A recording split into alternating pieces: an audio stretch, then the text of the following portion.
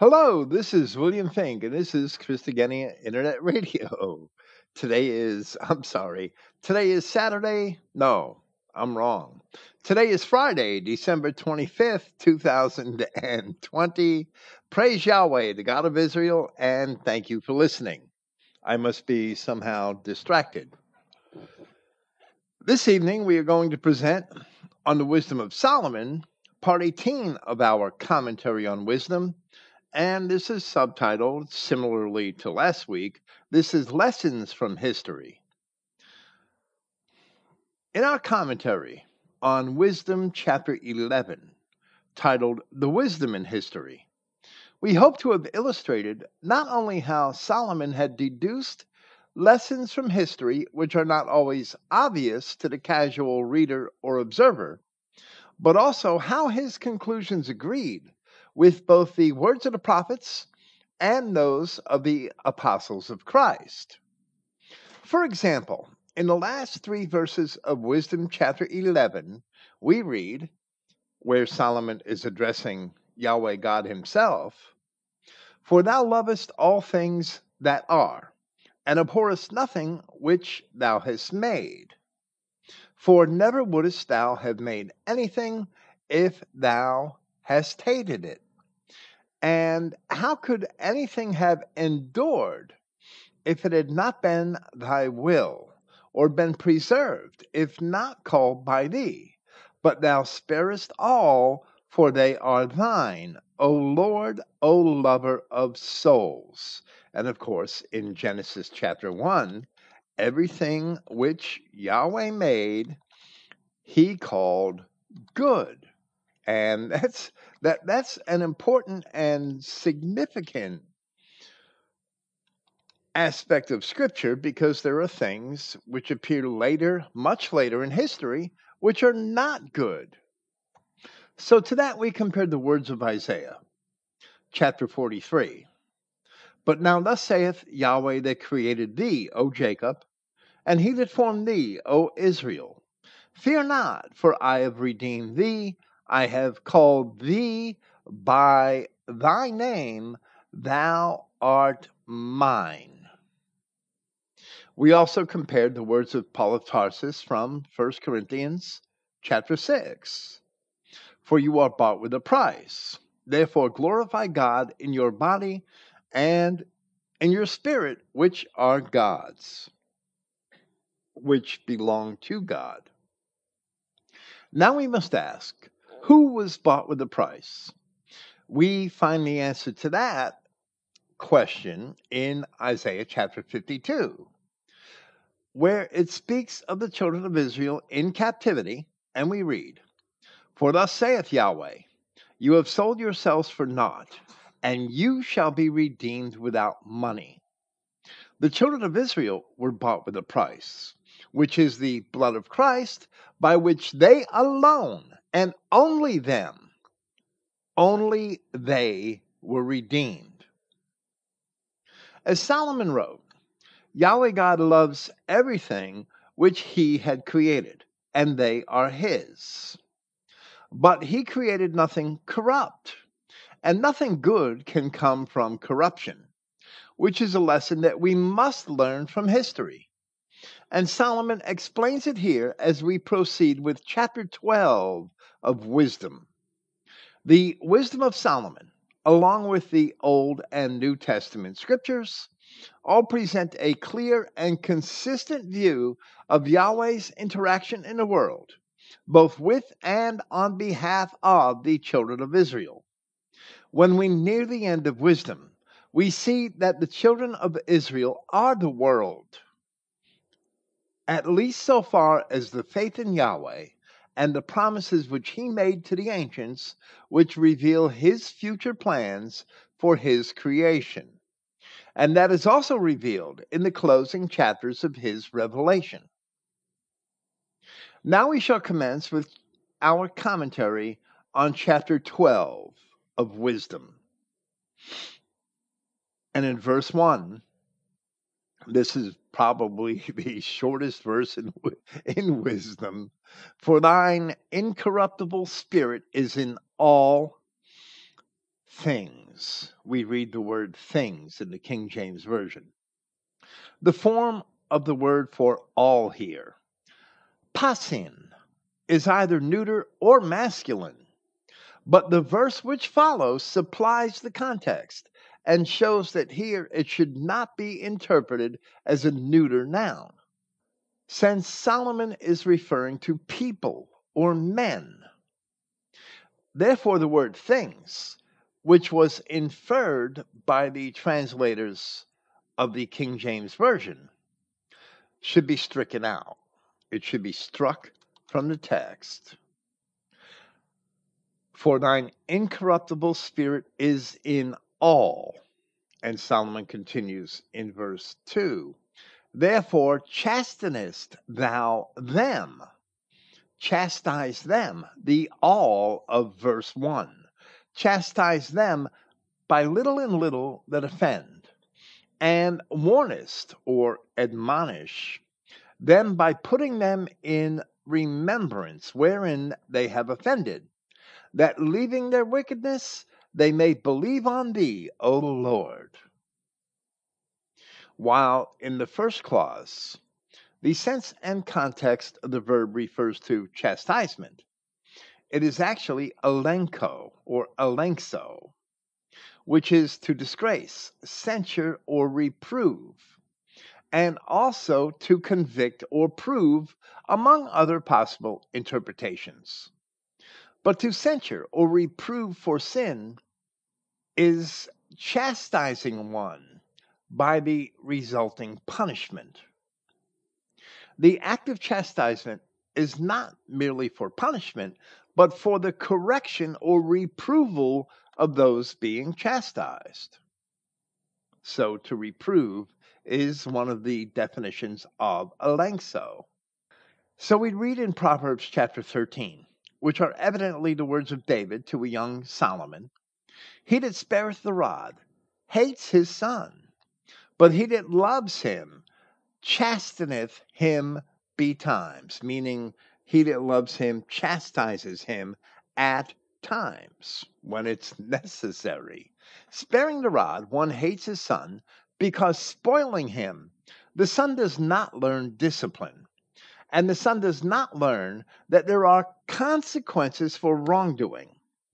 When the son matures and goes out into the world, he may bring with him the attitude that there are no consequences for wrongdoing and get himself into a heap of trouble as he was not properly instructed. So he who spares the rod hates his son. That's just one of the cruel facts of life. Observing children, and I myself have had 6 at one time. Observing children, it becomes apparent that they learn not by what parents say. Children do not learn by what you say, they learn by what you do. You could speak until you're blue in the face, but if you're a hypocrite and do something else, you smoke cigarettes and you tell your child about all the evils of smoking cigarettes and tell them not to smoke, they're going to smoke because you smoke. So that's just one example, and there's a lot more grievous sins in the world than smoking cigarettes. But your children are going to learn by what you do and not by what you say. That's just a fact of life. So it is also even with men, with grown men, as it was with the ancient children of Israel, that if they had learned merely by hearing the law, then perhaps they would not have sinned and they would not have been sent into captivity. But they heard the law every Sabbath day and they still sinned and they went into captivity. Therefore, Paul of Tarsus wrote in Hebrews chapter 12, speaking of the relationship between Yahweh and Israel, for whom the Lord loves, he chastens and scourges every son whom he receives. If you endure chastening, God deals with you as with sons. For what son is he whom the Father chastens not? But if you be without chastisement, punishment for correction, whereof all are partakers, then you are bastards and not sons. Furthermore, we have had our fathers of our flesh which corrected us, meaning our earthly fathers, and we gave them reverence. Shall we not much rather be in subjection unto the Father of spirits and live? In other words, if you obey your earthly father, you should much rather obey your God. For they, meaning the earthly fathers, for they verily for a few days chastened us after their own pleasure. Sometimes daddy whooped your ass for nothing. But he, meaning God, for our profit, that we might be partakers of his holiness. Now, no chastening for the present seems to be joyous, but grievous. Nevertheless, afterward, it yields the peaceable fruit of righteousness unto them which are exercised thereby. Yahweh chastens his sons for the purpose of correcting them. The children of Israel, upon entering the land of Canaan, began to commit sins in which the Canaanites had long been engaged, so they were often chastised. But bastards are not chastened in the same manner or for the same purpose, as Solomon now goes on to describe in verse 3 of Wisdom chapter 12. For it was thy will, Solomon addressing Yahweh directly, because this is still a prayer. For it was thy will to destroy by the hands of our fathers both those old inhabitants of thy holy land, whom thou hatest for doing most odious works of witchcrafts and wicked sacrifices. And where it says, and we'll stop there in mid sentence because it really is in mid sentence, even though it's the end of verse 4, where it says at the start of this verse, for it was thy will to destroy by the hands of our fathers. The Greek text for the clause does not appear until the end of verse 6. We saw that same phenomenon in Wisdom 11 last week, where the King James translators lifted an entire clause and put it in another verse. I guess they thought it sounded better that way. Here, the Greek text for that phrase, or that clause, I should say, doesn't appear in the Greek manuscripts until the end of verse 6. And at that point, we shall offer our own translation of all four verses, from verse 3 through verse 6.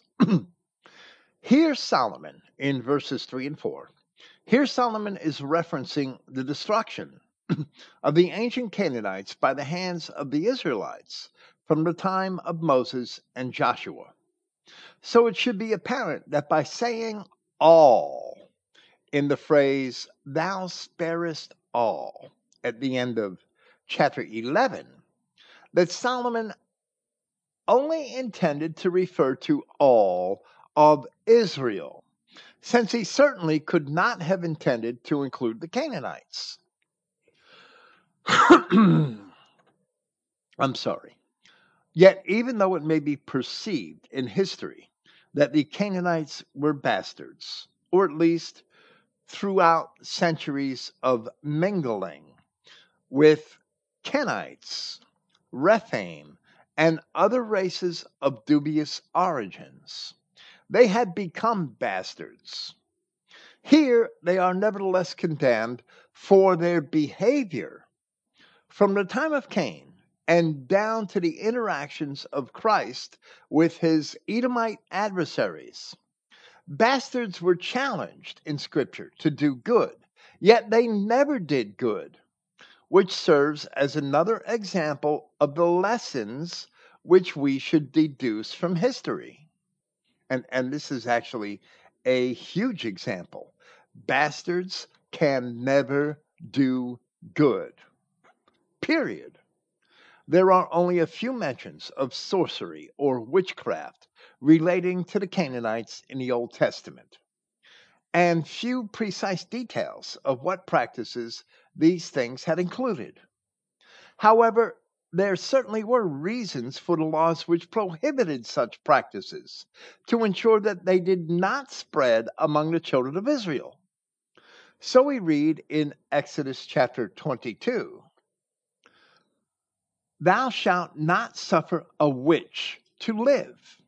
And then in the very next verse it says, whosoever lieth with the beast shall surely be put to death. There has to be some sort of connection there, in my opinion. Again, in Deuteronomy chapter 18, we read, "When thou art come into the land which Yahweh thy God gives thee, thou shalt not learn to do after the abominations of those nations. There shall not be found among you anyone that makes his son or daughter to pass through the fire, or that uses divination."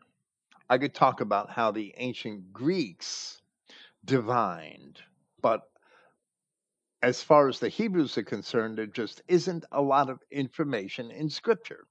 Perhaps the ancient Greeks, of course, because they were related to the Hebrews, if they weren't Hebrews themselves, got their divination rights from the Hebrews. They would cut open certain animals and observe the liver and the kidneys and see spots on them, or something like that, and see a bad omen, or see no spots on them and see a good omen. Or they would watch for a bird, whether it flew from the right or from the left, and they would base their actions on those pagan practices. So I mean, that's gleaned from works such as the Iliad or the Odyssey or the tragic poets. They're just aspects of divination, and I'm sure there were a lot more abominable practices than that. So, there shall not be found among you anyone that makes his son or his daughter to pass through the fire, or that uses divination, or an observer of times, or an enchanter, or a witch, or a charmer, or a consulter with familiar spirits, or a wizard, or a necromancer, someone who imagines to be speaking to the dead. For all that do these things are an abomination unto Yahweh. Because of these abominations, Yahweh thy God does drive them out, meaning the Canaanites were practicing all of these abominations and probably many more. For all of these things that are an abomination unto Yahweh, because of these abominations, Yahweh thy God shall drive them out from before thee. Thou shalt be perfect with Yahweh thy God. While the nature of some of these practices may be found in ancient literature, others describe things which are far more obscure.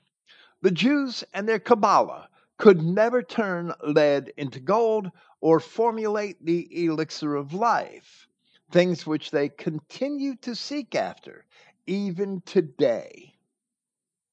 Solomon continues a description of the sins of Canaan and also those merciless murderers of children and devourers of man's flesh, and the feast of blood, with their priests out of the midst of their idolatrous crew, and we'll offer our own translation, and the parents that killed with their own hands souls destitute of help. As we have already explained, the clause in the English version at the beginning of verse 3 actually belongs here at the end of verse 6. So, following the Greek text, we would translate these last four verses to read from verse 3. "For even those ancient inhabitants of your holy land, being hated for practicing odious deeds of sorcery and unholy rites," or rituals, if you will, "being both unmerciful murderers of children and eating a meal of the organs of the flesh of men and blood, in the midst of a company of initiates or mystics, if you will, people that partake in mystic rites, mystic rituals, and parents themselves killing the souls of the helpless," meaning the souls of their own children. You determined to destroy, addressing Yahweh God. You determined to destroy by the hands of our fathers. While the Bible does not go into any of the gruesome details whereby the Canaanites and the Israelites who followed them had sacrificed their children to Moloch. We really aren't given the details, and we really don't need them, I'm sure. But here Solomon informs us that the ancient Canaanites not only killed their own children in this manner, but also ate their organs and drank their blood in group rituals of initiates, or perhaps mystics, as the Greek word mustes may also have been translated, in reference to someone who participates in mystic rituals. The ancient Greeks had their mystery religions, but very little is written about it. It wasn't permitted for initiates to write about them. And even Herodotus had admitted that in his histories. He described very vaguely some of the mystic rituals or mystic beliefs, but he said that he wasn't permitted to write about certain things. So he didn't. They probably would have lynched him. Today, the descendants of the ancient Canaanites, among which the most notable are the Jews, once again partake of and support these evil practices.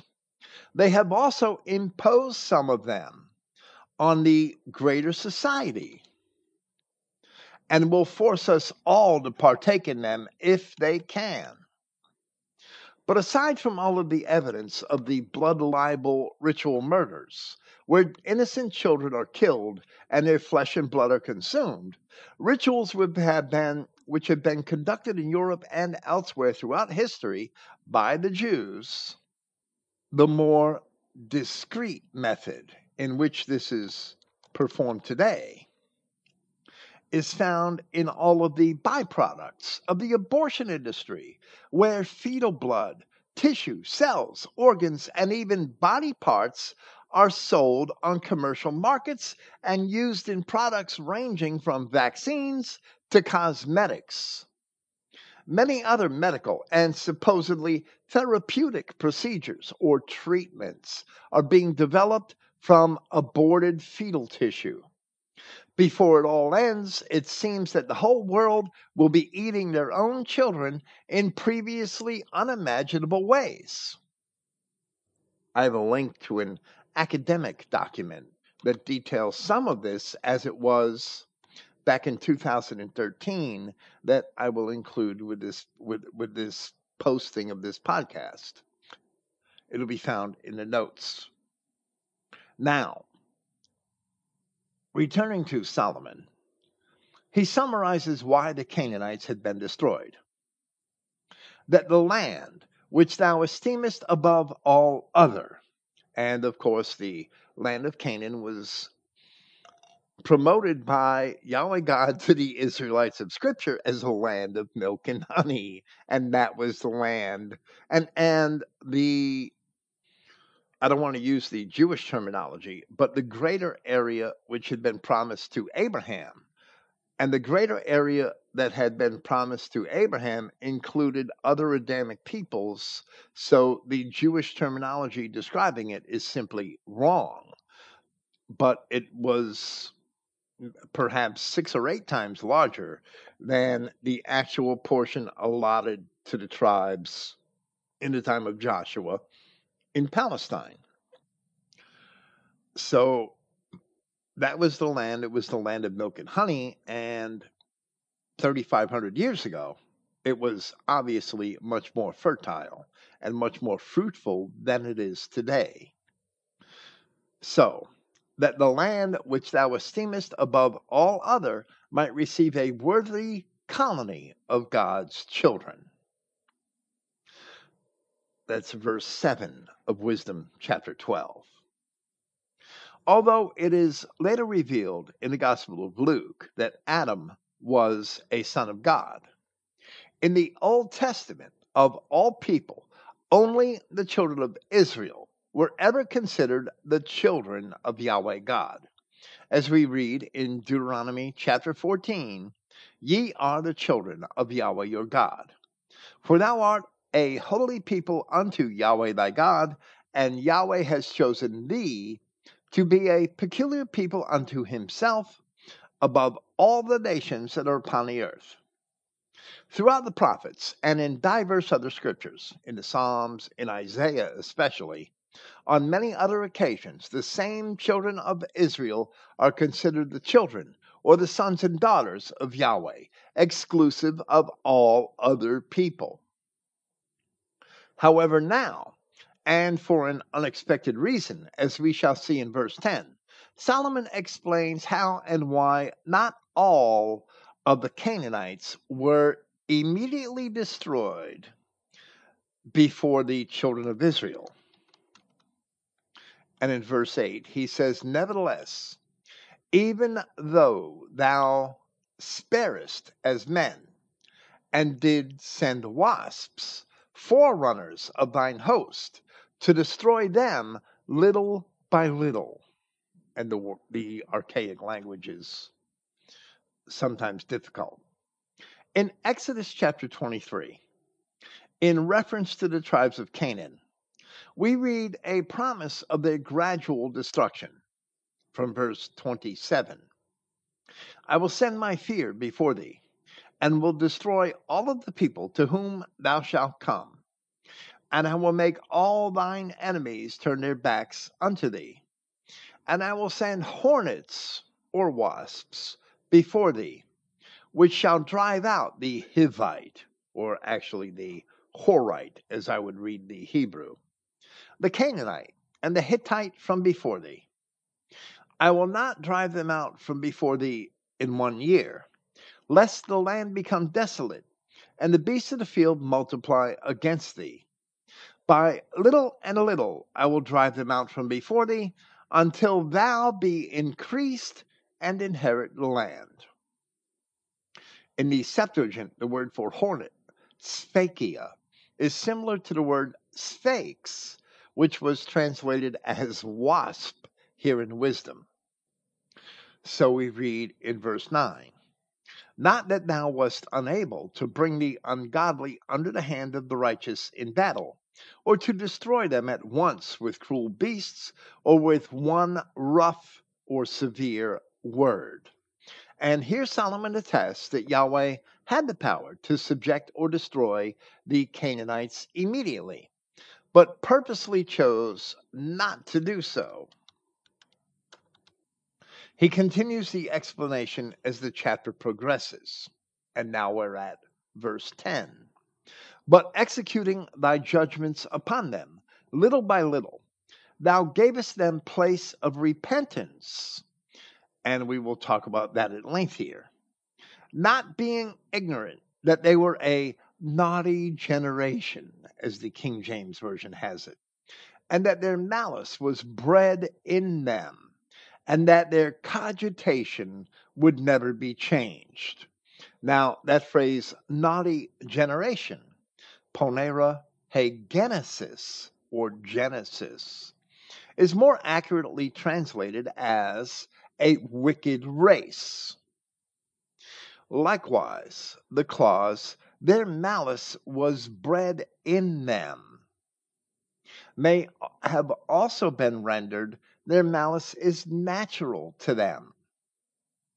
Where it says that their cogitation would never be changed, we would write more literally that their reasoning would not change forever. That's word for word from the Greek. Their reasoning would not change for the ages or forever. In other words, their reasoning cannot possibly ever change because they were a corrupted or wicked race. And for that reason, their wicked behavior was an inherent part of their character. They had no choice but to be wicked. That Greek word, Genesis or Genesis, describes a source or origin, or speaking of people, a manner of birth a race or a descent, according to Liddell and Scott. And I only say Genesis because that's the popular pronunciation of the term, referring to that first book of the Bible. If this race of people had a wicked Genesis, then their origin is not found in that first book of the Bible, because everything that God created is good. The Canaanites had a wicked origin, in spite of the fact that everything which Yahweh God created is good. But a study of Old Testament history and the practices of the people of Canaan reveals that they were indeed mixed with Kenites, Rephaim, and the origin of the Rephaim or the Nephilim. The Rephaim were a portion of the Nephilim or fallen ones. Their origin is not found in the book of Genesis. They are just there. Genesis chapter 6, verse 4. There were giants in the earth in those days. There's no explanation previous to that as to where those Nephilim, the word translated giants in that passage, had come from. If their origin isn't in Genesis, their origin must be wicked, because everything God created was good. The Canaanites were mixed with the Kenites, the Rephaim, who were from the Nephilim, and other tribes of obscure origin which did not come from Adam. So, being bastards, because Canaan was a son of Ham, they certainly did have a wicked origin, as they did not come from God. God did not create bastards. Now, here Solomon imagines that the Canaanites were given room for repentance, when in fact, the scripture states that Yahweh preserved them after the children of Israel failed to obey him and destroy them all, and that their preservation would be a scourge, pricks, and thorns to the children of Israel. So they were preserved not for their own benefit, but so that Yahweh would use them to chastise Israel. The children of Israel were warned many times not to worship or respect the gods of Canaan. We read in Deuteronomy chapter 8, "And it shall be, if thou do at all forget Yahweh thy God, and walk after other gods, and serve them, and worship them, I testify against you this day, that you shall surely perish." An aspect of life that Christians today certainly don't understand is that to respect alien people, to respect people other than ourselves, we're also respecting their gods. We may be too dumbed down to realize that, but when you respect somebody of another race, whether he be black, yellow, brown, or red, you're also respecting his gods. This warning in Deuteronomy chapter 8, even Solomon himself was warned of this, as we read in 1 Kings chapter 9.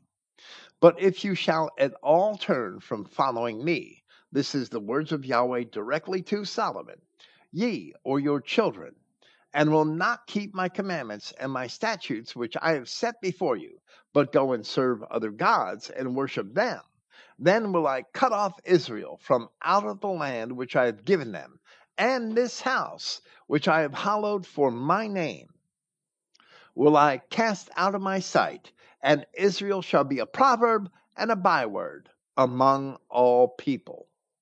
So rather than turning the Canaanites away from their evil ways, the Israelites did indeed forsake Yahweh and turn to worship the gods and partake in the evils of Canaan. Then later, even Solomon himself committed that same sin. And we read in 1 Kings chapter 11, "Of the nations concerning which Yahweh said unto the children of Israel, You shall not go in unto them, neither shall they come in unto you. For surely they will turn away your heart after their gods. Solomon clave unto these in love.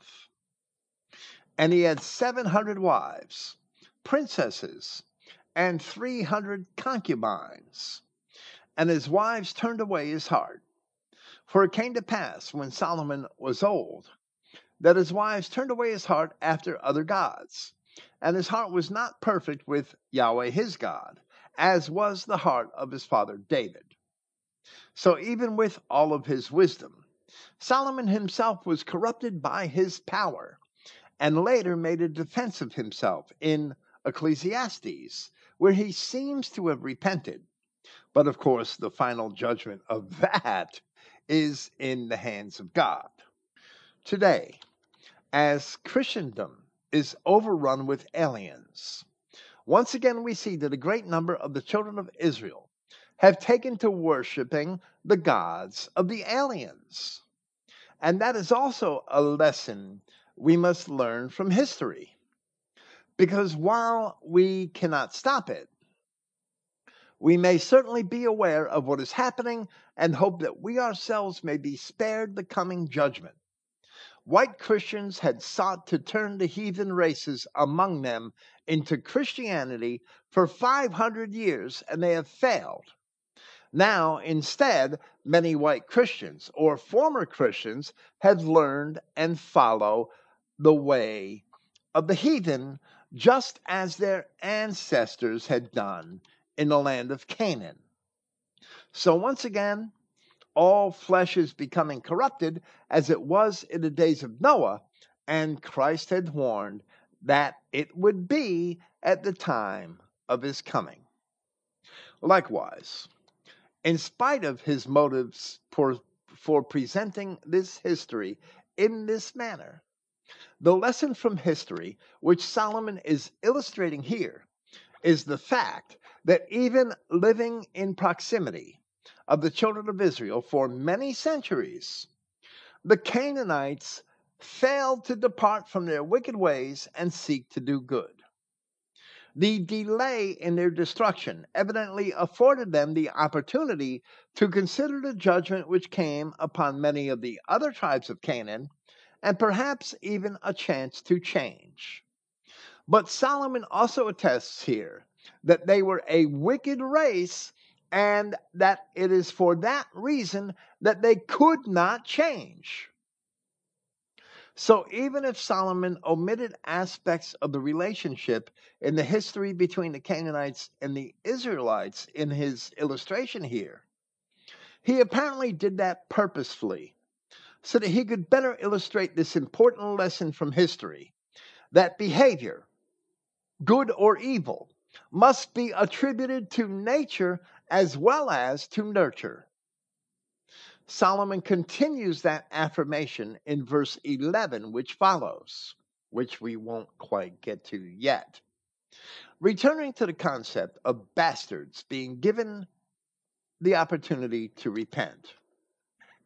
In Genesis chapter 4, even Cain is given such an opportunity.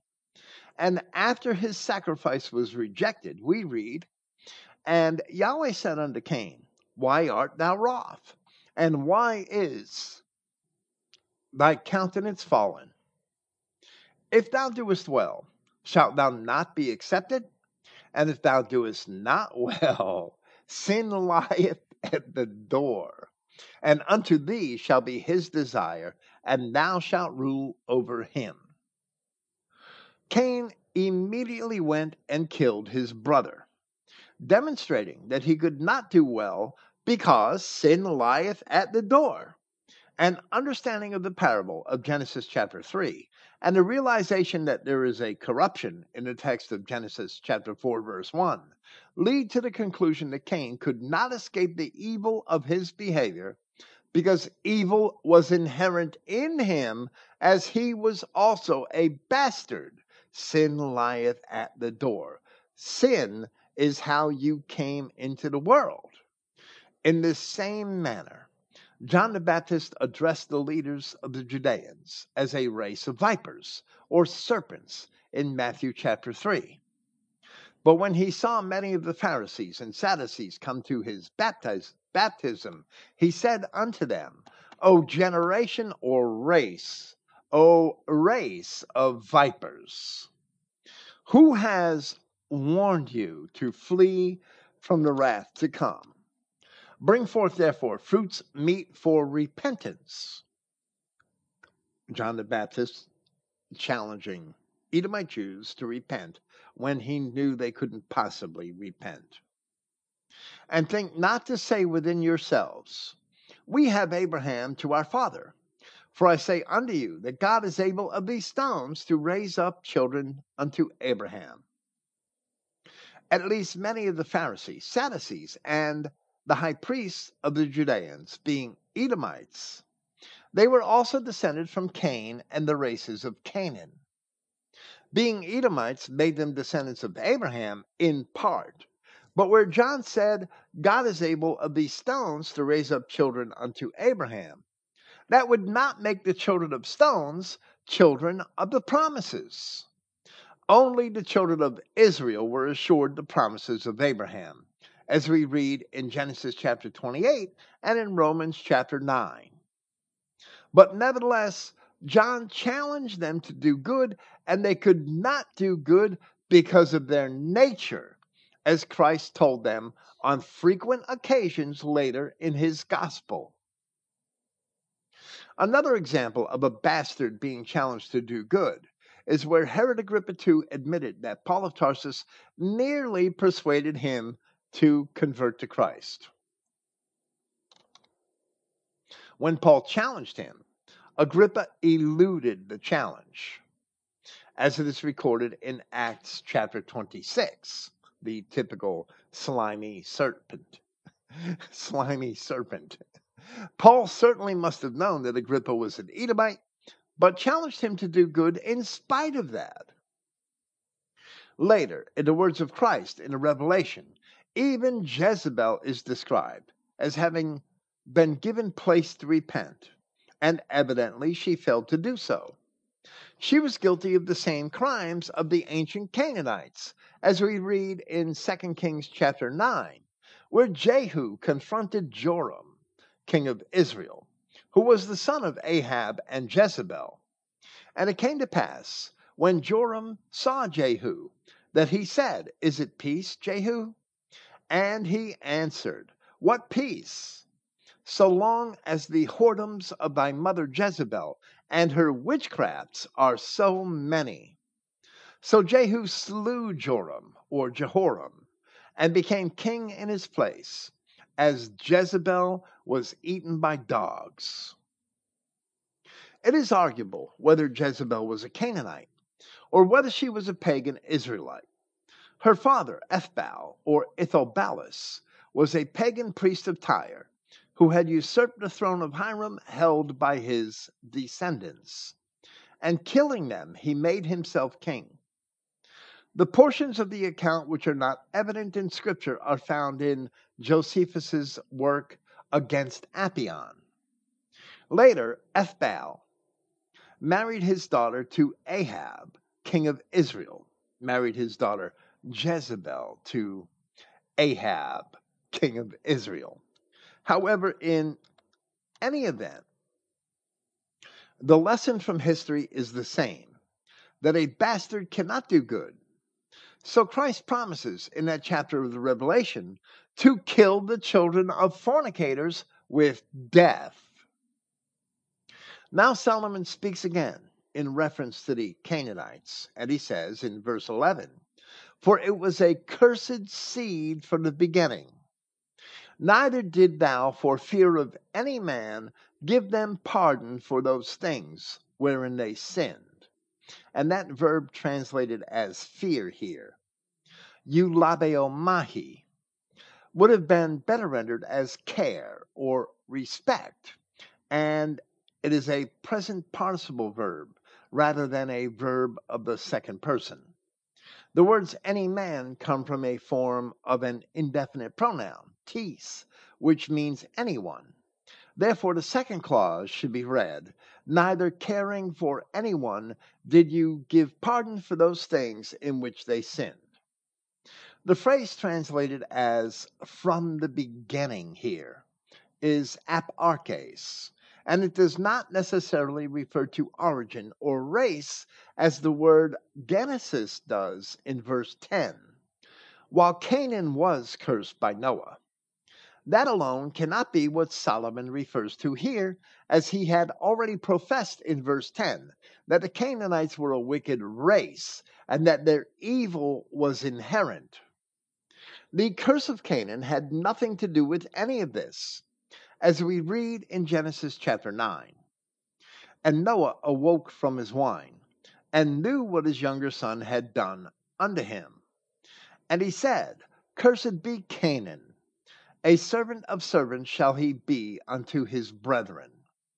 And he said, Blessed be Yahweh, God of Shem, and Canaan shall be his servant. God shall enlarge Japheth, and he shall dwell in the tents of Shem, and Canaan shall be his servant. Being fated to servitude, that does not in itself make Canaan and his descendants a wicked race with an evil nature. Even the children of Israel were consigned by Yahweh God to slavery in Egypt, as Yahweh told Abraham in Genesis chapter 15. But that did not make them inherently evil. However, the Canaanites, having later mingled with the Kenites, Rephaim, and other races, being bastards then, by nature, they would be wicked, as Solomon has already explained here. The children of Israel may also be wicked, but they were not bastards, and they were given the law under which they could be chastised to repentance. So we see that neither nature or nurture are sufficient by themselves to please God. But having both nature and nurture, which is discipline under the law, the children of Israel can be acceptable to God. This is the lesson which Solomon wanted his readers to learn from this history. Now he continues to another, which is in reference to the judgment of God in verse 12 of Wisdom chapter 12. For who shall say, What hast thou done? Or who shall withstand thy judgment? And this next verse, I'm going to have an issue with this next clause. Or who shall accuse thee for the nations that perish, whom thou made? Or who shall come to stand against thee, to be revenged for the unrighteous men? The words to be revenged are actually an adjective, ekdikos, and being used as a substantive means an avenger. So the final clause we prefer to read, or who shall come to stand against thee, an avenger for unrighteous men. So in other words, there is going to be no avenger for the Canaanites who shall stand against Yahweh. But here we have another more significant issue with the translation that we would prefer to correct before commenting further. First, the Greek verb poieo can mean to do or to make. In the clause which reads, Or who shall accuse thee for the nations that perish, whom thou made? The phrase ethnon apololaton, or the destroyed nations, the nations being destroyed, is in the genitive case, and they are not described with the words Jesu epoiesas. Epoiesas is an aorist form of the verb poieo. And Jesu epoiesas is translated here as which you have made, and with that I severely disagree. Rather, we would more properly read the accusative case pronoun, which is a neuter form of the relative pronoun hos, as the object of the verb poieo, and that is natural in Greek, that the accusative case noun or pronoun is the object of the verb. If the relative pronoun did refer to the destroyed nations, it also should have been in the genitive case. So the clause should read, "And who shall accuse you concerning the nations having been destroyed for the things which you have done?" So it's not whom thou made, it's for the things which you have done. It's a neuter pronoun that's the object of the verb poieo, which means to do or to make. For the things which you have done. That's how the passage should be read. Even if Yahweh God could be credited with having created Canaan, Midian, Moab, Ammon, and other Adamic patriarchs of those tribes which were conquered or destroyed by the ancient Israelites, Yahweh did not create any bastards, or Solomon could not have righteously referred to the Canaanites of later times as an inherently evil and wicked race earlier in this chapter, in verse 10. Nothing created in the Genesis creation of God is evil. Yet Solomon refers to the Genesis, small g Genesis, of these wicked Canaanite nations distinctly as being evil. Now, if they were beyond chastisement, as Solomon attested here, and instead had to be completely destroyed for their wickedness, as Solomon attested here, neither could they be among the all for which God cares. And in verse 13, he says, "For neither is there any God but thou, or but you, that careth for all, to whom thou mightest show that thy judgment is not unright." And that language is a little difficult. I would rather translate this verse to read, "For neither is there a God except you, in whom is care for all, in order that you would show that you have not judged unrighteously." Once again, the care is for all of Israel, who should have learned and who should still learn this lesson from history, that Yahweh God had destroyed the Canaanites for their wicked deeds, and that doing so, his judgment is just. Instead, Christians today believe that the God of the Old Testament was a cruel and evil God, but that he has now passed judgment onto his son, Jesus, whom they think loves everyone regardless of their behavior. Jesus is some hippie, soy boy faggot who just can't help but love everybody, no matter what color or what wicked practice they regularly partake of. Yet that same Jesus promised to kill their children for their fornication and to destroy entire nations of people described as goats, sending them into a lake of fire. Solomon continues his analogy. "Neither shall king or tyrant be able to set his face against thee for any whom thou hast punished." In essence, Solomon is merely declaring that no man can withstand the judgment of God. Judgment being in the hands of Christ, we read in a messianic prophecy, a prophecy of Christ, in Isaiah chapter 52, "Behold, my servant shall deal prudently, and he shall be exalted and extolled, and be very high. As many were astonished at thee, his visage was so marred more than any man, and his form more than the sons of men. So shall he sprinkle many nations.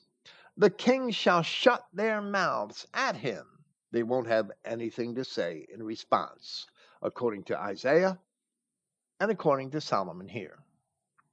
"For that which had not been told them shall they see, and that which they had not heard they shall consider." They shall learn from the lessons of history. They shall learn from the judgments of God. Sooner or later, it's going to happen. It's probably going to be later. So we proceed with verse 15 of Wisdom chapter 12. For so much then, as thou art righteous thyself, thou orderest all things righteously, thinking it not agreeable with thy power to condemn him that has not deserved to be punished. And in other words, the nations of Canaan being destroyed certainly did deserve to be punished in the manner in which they suffered. But this leads to another question, which is sometimes a cause of contention even among those who share our understanding of Christian Israel identity. In 1 John chapter 3, we read from verse 4, whosoever committeth sin transgresses also the law, for sin is the transgression of the law. And of course, this statement is true, but it often leads to the oversimplified notion that only the children of Israel can sin because only the children of Israel had the law. We had probably all made that argument at one time or another for the sake of showing that Christ had come only for the lost sheep of the house of Israel, and that their sins are the only sins which he came to forgive. And that is true, but the argument is oversimplified. Paul of Tarsus had said that for until the law, sin was in the world. So you can sin outside the law, but sin is not imputed where there is no law. Nevertheless, death reigned from Adam to Moses, even over them that had not sinned after the similitude of Adam's transgression, who is the figure of him that was to come. So, if the Canaanites were punished, does that mean that sin was imputed when Paul said sin is not imputed where there is no law? The truth is that there was one law given to man, for which reason Paul referred to the similitude of Adam's transgression, and that is the law not to eat of the tree of the knowledge of good and evil, which if a man did, he would die. The events described in Genesis chapters 3 and 6 both led to death. They both led to death, and therefore it is evident that both transgressions were violations of that same law. The Canaanites, having been mixed with Kenites, Rephaim, and others, were themselves products of the violation of that same law, being a race of wicked origin, as Solomon attests. They were bastards, and therefore they themselves were sin. In that manner, we can determine that the judgment of God is just. So Solomon continues to speak of his power, the power of God. For thy power is the beginning of righteousness, and because thou art Lord of all, it maketh thee to be gracious unto all. The Greek word phytomahi, translated as gracious here, would have better been translated as sparing or merciful.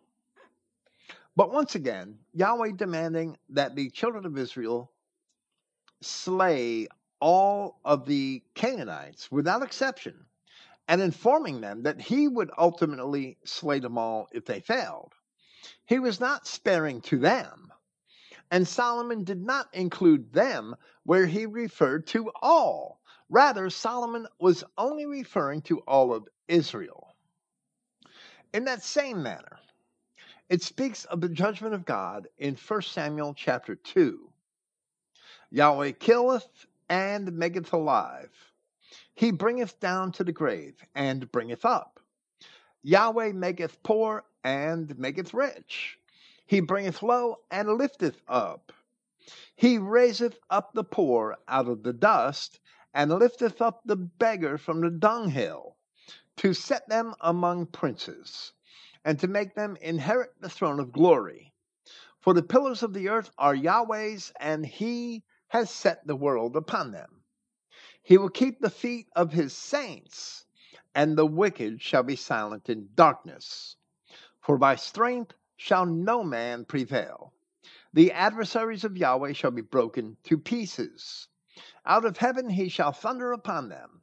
Yahweh shall judge the ends of the earth, and he shall give strength to his king, and exalt the horn of his anointed. But now Solomon describes the fate of men who forget God.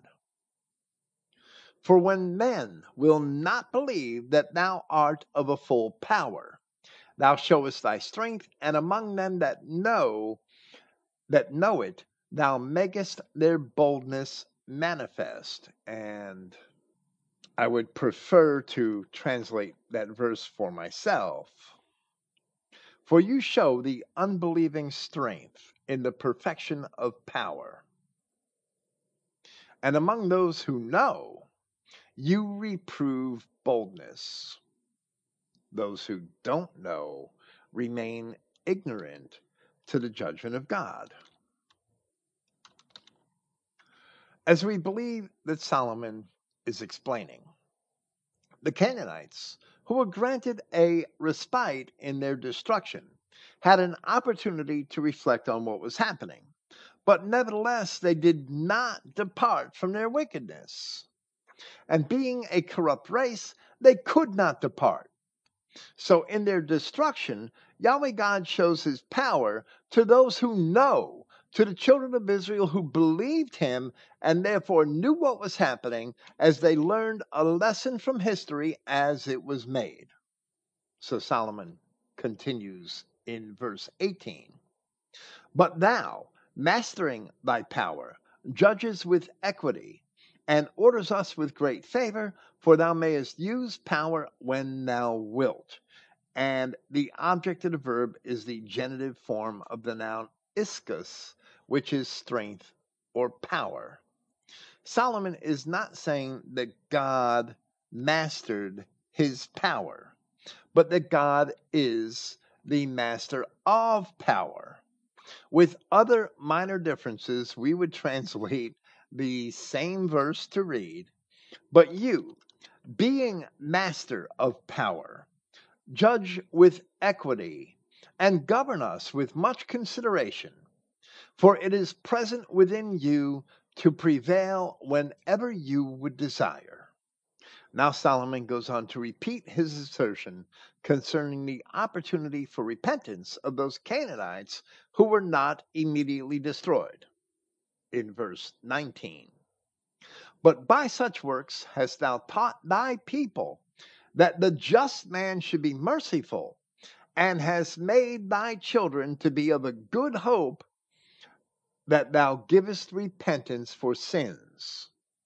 And of course, even the will or desire to repent of sin comes from God.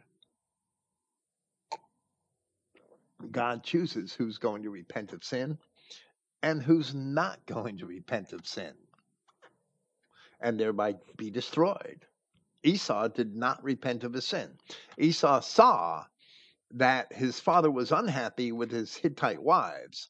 So Esau did not stop there and say, Dad, who do you want me to marry? Instead, he thought he'd make his own decision again and go out and get himself an Ishmaelite wife.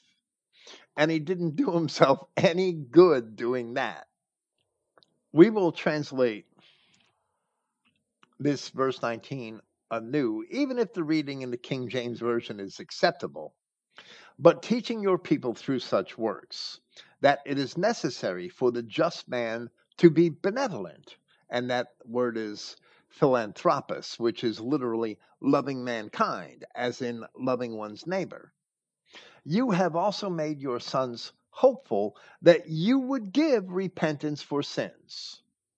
Now, this also seems to be the case in the interaction between Christ. This example seems to be the case. This example of the first portion of this passage seems to be the case in the interaction between Christ and the Canaanite woman of Matthew chapter 15. However, it is more certain that he was honoring the Greco-Roman custom of the suppliant. But that is quite similar to Solomon's message here. Just because the punishment on the Canaanites is forestalled does not mean that ultimately it is not certain, as Solomon also teaches here, that in the end they shall never repent because they were a corrupt race from the beginning.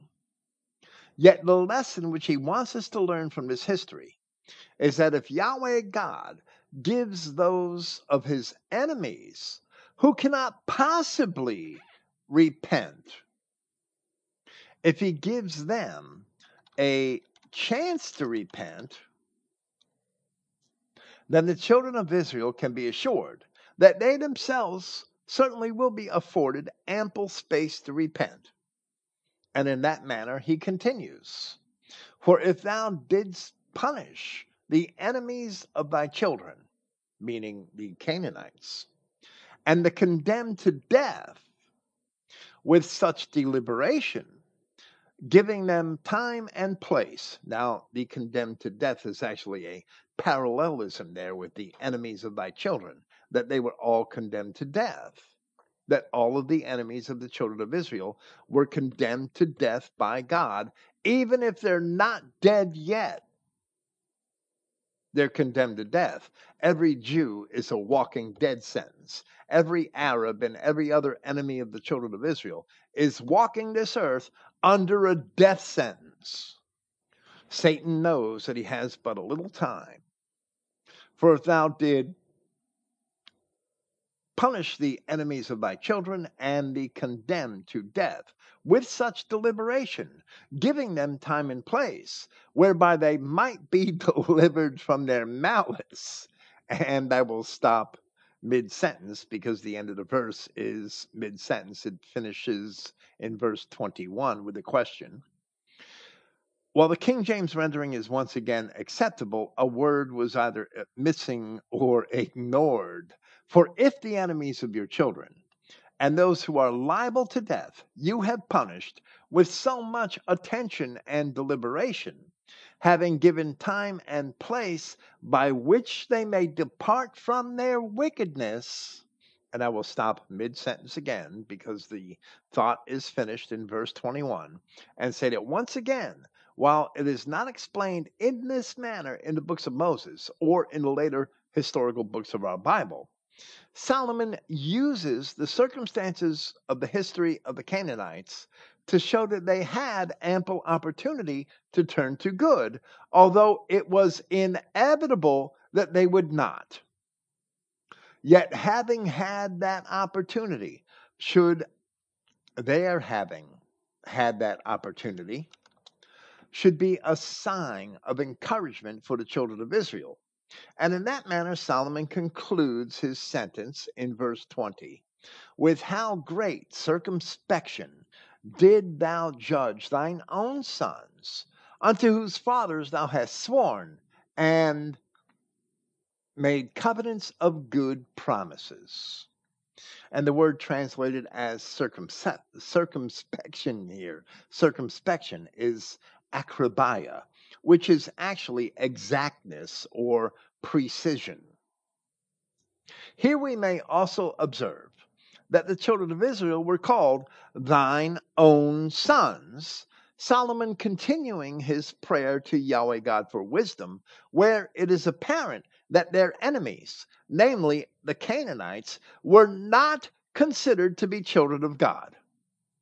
Adam being a son of God, it is apparent in Genesis that not all men came from Adam, and therefore men who are not from Adam cannot be sons of God. For that same reason, the insistence of the Canaanite woman had vexed the apostles, who were trying to chase her away. Yet her wish was granted after she made supplication to Christ and admitted that she herself was nothing but a dog. After she went her way, as he instructed her to do, she was still a dog, in spite of the fact that her request was granted. And the apostles were never reproved for how they had treated her. They too must have known that she was not a daughter of Yahweh, just as we see the attitude of Solomon towards the Canaanites here. They are contrasted to the children of God. Now, Solomon continues by comparing the judgments upon Israel with the judgments upon their enemies, and repeats the lesson which they have understood from their own, which they should have understood, which they should have learned from their own immediate history in verse 22. Therefore, whereas thou dost chasten us, thou scourgest our enemies 1,000 times more. Actually, it only says 1,000 in Greek, but the implication is 1,000 times more, to the intent that when we judge, we should carefully think of thy goodness, and when we ourselves are judged, we should look for mercy. With their own promises of preservation, and a concurrent promise that all of their enemies would be destroyed, the Israelites should expect mercy first in the fact that Yahweh deliberated before destroying their enemies, and then in the fact that their enemies suffered even more than the children of Israel whenever the children of Israel were punished. But at the same time, the Israelites themselves should practice that same goodness and deliberation when it befalls them to have to judge others. All of these lessons Solomon takes from the history of the children of Israel in the presence of the Canaanites. But now he offers another lesson from that history in verse 23. Wherefore, whereas men have lived dissolutely and unrighteously, thou hast tormented them with their own abominations. That word translated as dissolutely is aphrosune, which is basically foolishness or folly. Throughout Wisdom, as well as Ecclesiastes, Solomon imagined folly to be disobedience to Yahweh God and his laws. Even when he partook in that himself, he called it folly. While wisdom is what comes from God, including his law. As for men being tormented with their own abominations, Paul of Tarsus taught much the same thing in Romans chapter 1, where he explained that the sodomy being practiced by the Romans of his time was itself a punishment from God, and that they were actually being shamed by such practices, even though they themselves didn't know it yet. They didn't know it yet. They will know it sooner or later. So he wrote in part that for this cause God gave them up unto vile affections. For even their women, this is God giving them up. So when you see a lesbian today, you can think that this is what has happened to her. For even their women did change the natural use into that which is against nature. And likewise also the men, leaving the natural use of a woman, burned in their lust toward one another. So when you see a sodomite today, this is the reason God already gave them up to that sin because of their other sins, because of their abandoning him or not caring for him, as Paul explained, or changing the truth of God into lies, as Paul explained earlier in that chapter. When you see a sodomite, being a sodomite is punishment. Men working with men that which is unseemly, and receiving in themselves that recompense of their error which was meet or fitting. We see this phenomenon once again today, where people are literally eating children, and all of the sodomites living in disgrace are receiving a reward for their sin by doing so, where in the end they will also be tormented with their abominations. May their judgment come swiftly. We're almost through Wisdom chapter 12. We shall leave off at this point in Wisdom chapter 12 with just a few verses remaining as Solomon turns to discuss the idolatry of Canaan And that remains the subject of his discussion in chapter 13. Praise Yahweh, the God of Israel. Thank you for listening, and good night.